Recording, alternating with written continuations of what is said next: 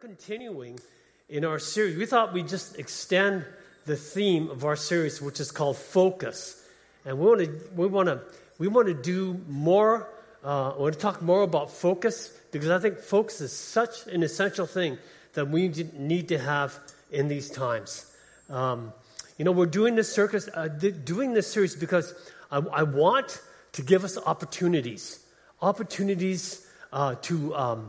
reassess our lives, to reevaluate our lives, and to also to reconsecrate our lives to God, right?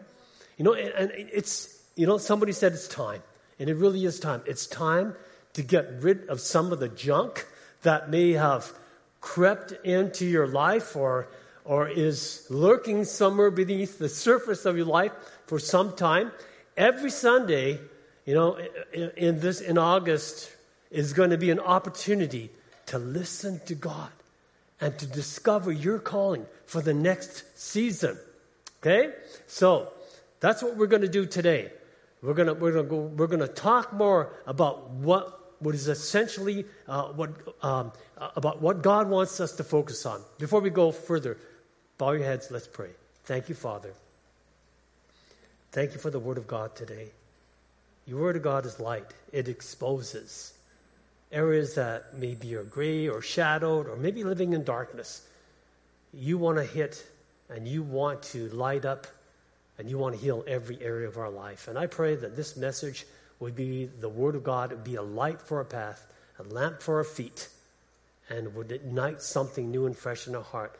And it makes us more open towards what you want to do in our life and with our life today. In Jesus' name I pray. Amen. Amen. Today I'm talking about living your best life. Living your best life. Not an average life, not a meager life, but your best life. The life that God has called you to live, which is your best life, right? God has called us to live our best life. And it's a life that's not stagnant. It's a life that's active. It's a life that's proactive, living by faith and not by sight. And it's true. It's not what happens to you that will determine your life. It's how you respond that determines your future, doesn't it? So if I'll ask you a question. How satisfied are you with your life right now? How satisfied are you with your life? Now, if you're not satisfied, question, what are you going to do about it? Do you think you can do about it? Or are you totally out of control? Life just sort of just happens. I want to tell you, you can determine your life. With God, you can determine your life. And I'm asking you those questions because I don't want us to miss what God has for us in the next season. We were in BC. It doesn't matter, we were in BC for the last 2 or 3 weeks, but everywhere you go, down the street, to shops, everywhere you go, you see people. And you look at some people's faces, and you see a lot of people you can tell that they've given up on their best life. They've given up on their hopes and dreams. And they're at a place where, they're just sort of like existing in their life, and God doesn't want us to exist. God wants us to live a life that's vibrant and moving forward. And the life that God wants us to have is a life of movement, to move forward, seizing the opportunities that He has before us. So I think about us as grandparents and parents. We all want our kids to do the best, don't we? You go to kids' sporting events, and you see all these parents and grandparents, and they're getting emotionally involved, aren't they? And they're cheering their kids and their grandkids on, and some of them are getting way over the top in their emotions. But what are they doing? What are they doing? Well, they're expressing the fact that they want to see their kids do their best. Isn't that right? Well, step back a moment. I wonder how our Heavenly Father feels about us today as His children. Perhaps the thing that maybe concerns God a lot is the fact that He sees His children living far below their potential. But I wonder if it doesn't give, I wonder if God's greatest pleasure is really to see you and I rise up and be all that we were called and created to be. Can you understand? Can you relate with that? These parents at these sporting events, all they want to do is they want to see their kids do their best. And if you look in the Bible and you study the Bible in the New Testament, there's only one time when Jesus expressed his pleasure. It's over-the-top joy. And that was when he had just sent out his disciples, and they had came back, and they are so excited because of the success that they have experienced. They were living out their potential. They were using their gifts and their talents and their abilities. They were using the authority that Jesus had given them. They were saving souls. They were healing bodies. They were taking on the devil. They were living their best life. Say it with me, best life. Best life. So, question. What are you and I going to do? What are you and I going to do? What's it going to take from us, require from us, for us to move forward and to live our best life? What's it going to require from us? Now, there's an example, a time in the Bible when God's people had to do this. And God talks about it in the book of Joshua. Joshua chapter 1 says, after the death of Moses, the Lord's servant, the Lord spoke to Joshua, son of Nun, Moses' assistant. And he said, Moses, my servant, is dead. Therefore, the time has come for you to lead these people, the Israelites, across the Jordan into the land I am giving them. I promise you what I promised Moses. Wherever you set your foot, you will be on the land I have given you. From the Negev wilderness in the south to the Lebanon mountains in the north, from the Euphrates River in the east to the Mediterranean Sea in the west, no one will be able to stand against you as long as you live, for I will be with you as I was with Moses. I will not fail you or abandon you. Wow. Joshua must have felt intimidated. He must have felt lacking in confidence. He must have felt inadequate. He was, and God was telling him, literally, to take over Moses' leadership. Now, Moses was the man that talked face to face with God. And that had done incredible. Remember, God had used Moses, with his staff, did all these plagues, took his people out of Egypt and bondage and brought them to this place. Now it was Joshua's turn. And man, Joshua thought, wow, I've got big shoes to fill. He had a huge assignment. And literally, that was to take by then, was about 3.5 to 4 million people, and to get them to move forward and to take hold and seize the opportunities before them to move forward into the promised land. So this was an incredible assignment. And Joshua must have felt the weight of that assignment. So there's 4 things that God is saying to Joshua. And I believe that these are 4 things that God is saying us today as believers in Christ, the church today. And here's the 4 things. 4 things that God is saying to Joshua. First thing is this: get ready. Get ready. Get ready for what I am about to do.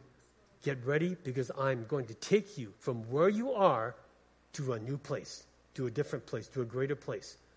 So, he said, get ready, get prepared to cross over the Jordan River. Now, the Jordan River was not just a river. The Jordan was also symbolic. The Jordan was this boundary between their past and their future. We all have Jordans in our life, don't we? We all had things in our past. We saw God do great things, but he's taken us to a point where we hit this boundary. Now we've got to move forward. And what is in the future is going to take something that requires faith and courage and perseverance, and God has got to be with us or we'll never be able to cross it. And God is saying it's time to cross the boundary. It's time to move forward. Get ready. The second thing he's saying to Joshua is this: I'm going to expand your territory. I'm going to expand your territory. Wherever you set foot, you will be on the land I have given you. God is saying to the people there, I'm going to take you from poverty and slavery. I'm going to take you to experience a better life. A life of freedom, a life of prosperity, and a life full of purpose. And that's exactly what God wants to do for you and I today. And God is saying to those people, I'm going to take you from this land where you never had enough. You're in a land of slavery and poverty. I want to take you past the desert where you just had enough, but I want to take you beyond that. I want to take you into the land of more than enough. I want to take you to the promised land. And the third thing God said to Joshua is this: you are going to win every battle because I am with you. No one will be able to stand against you all the days of your life. Now notice he didn't promise no battles, no setbacks, disappointments. In fact, expect them because they're just a part of life, aren't they? But to do all this, Joshua, to experience all that I have for you, to do all this, Joshua, point number 4, you will have to be strong and courageous. Say with me those two words: strong and courageous. Verse 6, God says to him, be strong and courageous, for you are the one who will lead these people to possess all the land I swore to their ancestors I would give them. Verse 7, again he says, be strong. And this time, what does he say? Very courageous. We'll jump to verse 9. And then he says, have I not commanded you? It's like, he's told them twice, and Joshua's walking away, and he's tapping him on the shoulder. Hey, haven't I commanded you? I'm not making a suggestion. I'm telling you, I'm commanding you to be strong and courageous. Do not be afraid. Do not be discouraged. For the Lord your God will be with you wherever you go. Isn't that a word from God for us today? We look at the world, what's happening, the darkness, all the disappointments, all the restrictions, regulations, and we're thinking, do we have a future? Do we even have an economy that we can look forward to? And we're saying, can we move forward? And God's saying, be strong and courageous. We can back up, we can be afraid, but God is telling us to be strong and courageous because the Lord your God is with you wherever you go. We're heading into our future. Maybe as individuals, as a church, God is with us wherever we go. I say, wow. He tells them 3 times, be strong and courageous. I think he's trying to make a point. Point number 1. I made several points. It's really point number 1. Living your best life, what's it going to take? Courage. Living your best life will require courage. Why? Because of the battles you're going to have to face, because of the fears you're going to have to deal with, the pressures and the stresses that you're going to have to endure. And it's so easy for some people just throw in the towel and just give up on their best life, on their dreams and visions, and just be held captive by the limitations and the restrictions that people and life puts on us. But with God, we got all these things. We got disappointments, we've got setbacks, we've got battles, we've got pressures. But with God, we also have opportunities, open doors, and assignments from God. And the only way that you and I are going to experience these opportunities is by having courage. Amen? By having courage. We all have our inadequacies. We all have our fears, don't we? The student wonders, well, am I going to pass the test? Or the employee, hates his job and says, I've got to get a better job. But if I quit this job, can I get a better job? Right? Or parents wonder, are our kids going to grow up to really, are they going to serve Jesus? It takes courage. It takes courage to live your best life. It takes courage to live your best life. It does not take courage to live a mediocre life, does it? It doesn't take courage to be a couch potato. It doesn't take courage to be a cultural Christian. It doesn't take courage to just blend in with the crowd. When Jesus came from heaven to earth, not to blend in. Did Jesus blend in? No, he was totally counter-culture. He was totally, radically different than every single person noticed, right?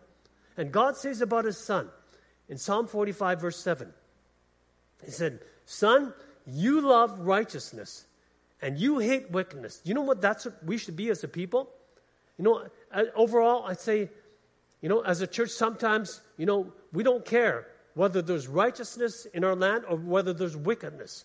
And, you know, and God wants us to be concerned that we are a righteous people and that we hate wickedness and that we stand up and we do something to defy wickedness, right? He said, "You love righteousness and you hate wickedness. Therefore, God, your God, has set you where? Above your companions." How? By anointing you with the oil of joy. What's God saying there? He's saying, Holy Spirit, the oil of joy. Holy Spirit set Jesus apart. Holy Spirit sets you and I apart. God empowers us through the power of Holy Spirit to live an exceptional life, a big life, a stronger life, not shrinking back in fear and weakness, but moving forward. You know, being safe, being small does not honor God. Amen? Being safe, being small does not honor God. I don't hear a lot of amens. Okay, thank you. Hebrews chapter 10, verse 38. Hebrews 10:38. My righteous ones will live from my faith. But if fear holds them back, my soul is not content with them. But we are certainly not those who are held back by fear and perish. We are among those who have faith and experience true life. That's who we are. We live by faith and not by sight. We don't shrink back. We're not to be afraid, right? Number 2, it takes courage to be exceptional. It takes courage to be exceptional. What does exceptional mean? It means uncommon. It means unusual. It means out of the ordinary. Now, in the Bible is the story of a young man. His name is David. And he's one of several young Hebrew slaves that are living captive in this pagan country of Babylon. And they're serving Darius, this very powerful pagan king. And Daniel is one of the leaders. And Daniel 6 verse 3 says, "Now Daniel so distinguished himself among the administrators and the satraps by his exceptional qualities that the king planned to set him over the whole kingdom." It says there, Daniel stood out because he was unusual, he was out of the ordinary, and he was exceptional. He had some exceptional qualities. Jesus told his disciples, "You are the salt of the earth. You are the light of the world. You are to be exceptional." Amen? You and I, we have great potential. He has put his potential in us. He's given us his gifts and talents and his ability and his light. And he wants this light, this potential in us to turn on and to shine for him in these days and these hours. Amen? These are the days to stand out. These are the days to be exceptional. These are the days to live by faith. You are the salt of the earth. You are the light of the world. You're called to be exceptional. In fact, Jesus encouraged people to be exceptional. Do you know that? He never said in the Word of God, Jesus never said, "Don't be great." He never said, "Don't be great." What did he say? He said, "Don't expect great things for yourself," right? But he said, if you want to be great, then be a servant. Learn to be a servant. Follow my lead, be like me, and serve your way to greatness. Amen? Serving doesn't make you inferior. Serving makes you great. Serving makes you great. And that's what, and it says right there, there's a scripture. Where is that scripture? No, it's not there. I remember a saying, if serving is beyond you, if serving is beneath you, then greatness is beyond you, right? So we're called to be servants. It takes courage to be exceptional. So, if that's all that you hear today, you say, well, that's great, Pastor Doug. You're telling us, be courageous, be strong, be courageous, stand out. But how do I do that? I want to give you 3 things that you can take home today. 3 things to help you to be a courageous Christian living in these times. Number one, get planted in the house. Get planted in the house. Why? Because we're stronger together. Hebrews 3:13. But encourage one another daily, as long as it is called today, so that none of you may be hardened by sin's deceitfulness. I tell everybody I meet, every believer I meet, I ask them, which church do you belong to? And they say, well, I don't really go to church. I always want to tell people, you need church. You need church in your life. Because if you move away from church, you are literally distancing yourself from God's plan in your life. Do you know that? You're distancing yourself. And if you don't fill your life with His will and His church, and then this huge void that will be filled in you, in your kids, in your children's hearts, won't be God. You need God. Church matters. It matters now. It matters 10 years from now, and it will really matter in eternity. Amen?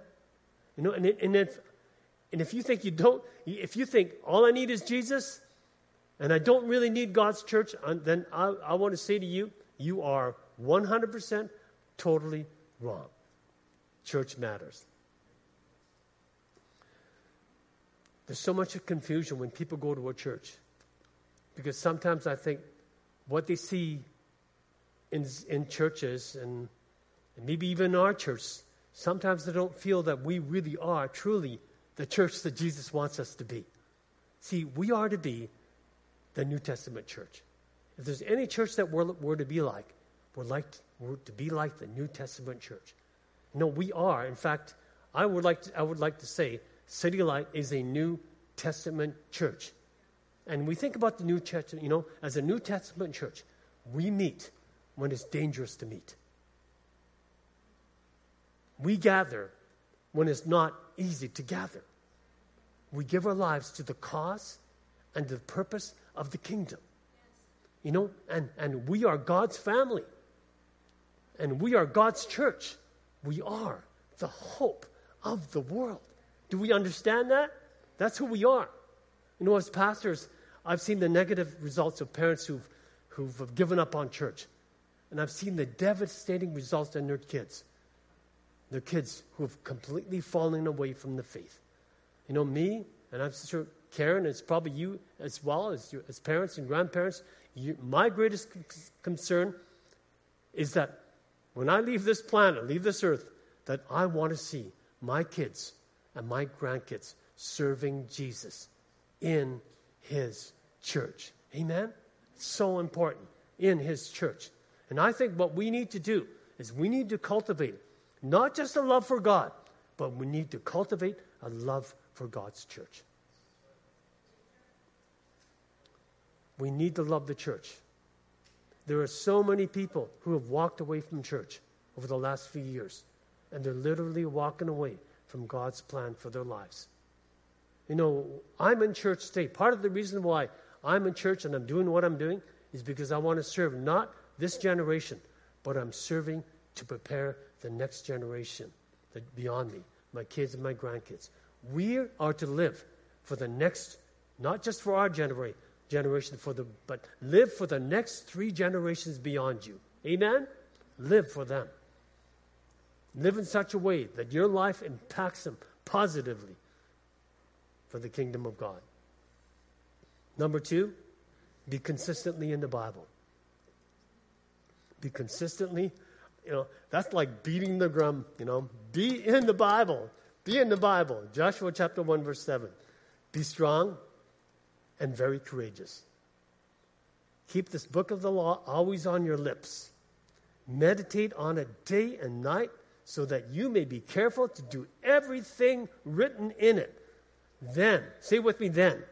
Read with me these words. Then you will be prosperous and successful. God said 3 things to Joshua. Let the word of God always be on your lips. Speak it out constantly. Speak it out. Speak it out over your life. Speak it out over your kids' life, your children, your family, your future, your business. Speak God's word, His powerful, positive, life-changing, life-giving word into every area of your life. Speak it out. Number 2, meditate on it day and night. Day and night. Memorize it. Write it out. Write it out in your mirror, in your car mirror. Put it into your purse if you're a lady and you open it. Oh, there's that scripture. Read it again. Get the word inside of you. Meditate on it. Number 3, apply it. He says, be careful to do everything written in it. Then you'll be prosperous and successful. Number 3, third thing to do, to have courage, you got to exercise your courage. You've got to exercise your courage. Courage is, it's like Kevin Jones, it's like a mind muscle. The more you use your courage, the stronger your courage gets. It's like this muscle. Courage is synonymous with faith. You can't separate courage from faith, and faith from courage. In his book, it's called The Mind Monsters. Great book. Kevin Jarrell gives us this acronym for faith and courage. Faith is an acronym. Okay, F. F stands for focus. Focus on the positive. You want to have courage? You got to focus on the positive. There's a scripture in Philippians chapter 4 that says, think about such things as these. Right? Whatever is right, whatever is true, whatever is good, whatever is praiseworthy, whatever is excellent. Think about such things as these. Focus on these things. Focus on the positive. Right? And I say stop watching the constantly negative news. Amen? Honestly, I've almost given up watching the news, mainstream media, because everything on there is negative. And so much of it is pseudo. So much is, anyway, don't get me going on that rabbit trail. I better quit right there. Okay? But I tell you, we're living in a day where we cannot trust what used to be reliable sources anymore. And it's proven. It's not science. It's pseudoscience. And So focus on the positive. You want to have courage? Focus on the positive. A, affirm yourself. Declare God's word over yourself. Like, I am more than a conqueror through Christ Jesus. I'm a child of God. I can do all things through Christ who gives me strength. Focus, declare that over your life, right? Affirm yourself constantly. The enemy will tell you, useless, you're going to fail. No, God tells me I'm more than a conqueror. I can do this. God's got me. God's going to turn everything out for good. God's with me. He's not against me. I'm going to make it. I'm going to be victorious. I'm going to win the battle. I may lose the skirmish, but I'm going to win the battle in the end. Affirm yourself. Imagine. Use your vision. Use your imagination to see God doing something good in your life. Not in your neighbor's life, not just in Dave's life, or Karen's life, or Mitch's life, but in your life, in my life. I want to see God do something good, to turn things around. I'm believing Him for it. Yeah, it's great to care for someone else, but sometimes you got to care for yourself. You're sitting in an airplane seat, and beside you is your kid, and the plane is ready to go down, and then the oxygen masks come out. What are you supposed to do? Put it on your kid first, or are you supposed to put it on yourself first? Revive yourself first so that you can save the others around you. Amen? Anyway, getting excited. Imagine God doing something good in your situation. T, trust God in all things. Trust God in all things. No matter what you're going through, trust God, right? In all things. What does the Bible say? In all things, Romans 8:28. God works it out for what? For good. Trust God in all things. In all things, God works for the good of those who've been called and love God according to God's purpose, right? There's a great scripture in Proverbs chapter 3. Trust the Lord with all your heart. All your heart. Don't lean to your own understanding. In all your ways, acknowledge God, and He will direct your path. He'll keep you going. He'll be with you. He'll take you through that obstacle, that situation, that nightmare, right? Trust God in all things. H, hope. Hope for the best. Don't start talking about what could happen, the negative. Hope for the best. You know, it was that old-time Baptist minister, Adrian Rogers, that said, hope is the anchor. It's the cable that lashes us to the throne of God. That's what keeps us connected to God. Keep on hoping in God. Amen? Amen. So that's a great acronym. You know, and finally the Bible tells us that you and I, we have been fearfully and wonderfully created, right? You and I, we were made in the image of God.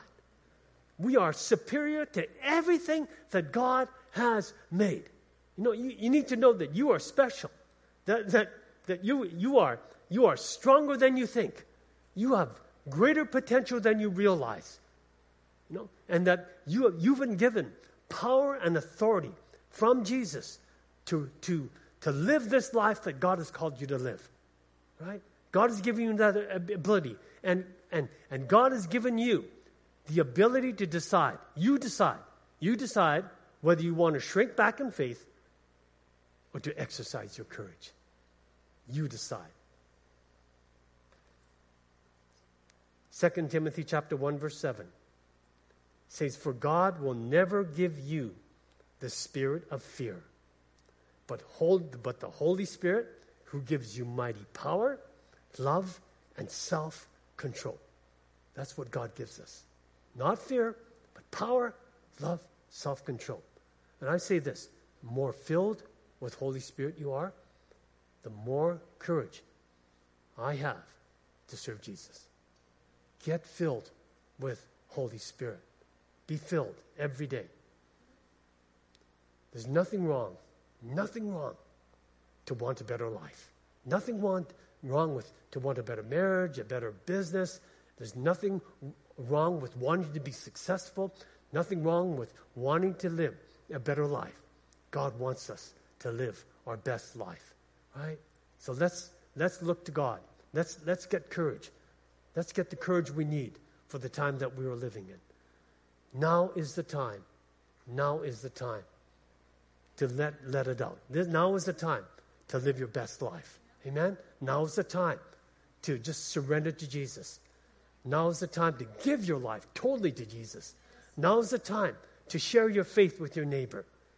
Now is the time that you serve God and you live for God with all your heart. Now is the time. I said, let's get the courage. Let's get the courage to keep running the race even while others have given up. Amen? Amen? If you agree, shout amen. Amen. Amen. It's kind of a weak shout. Let's say it again.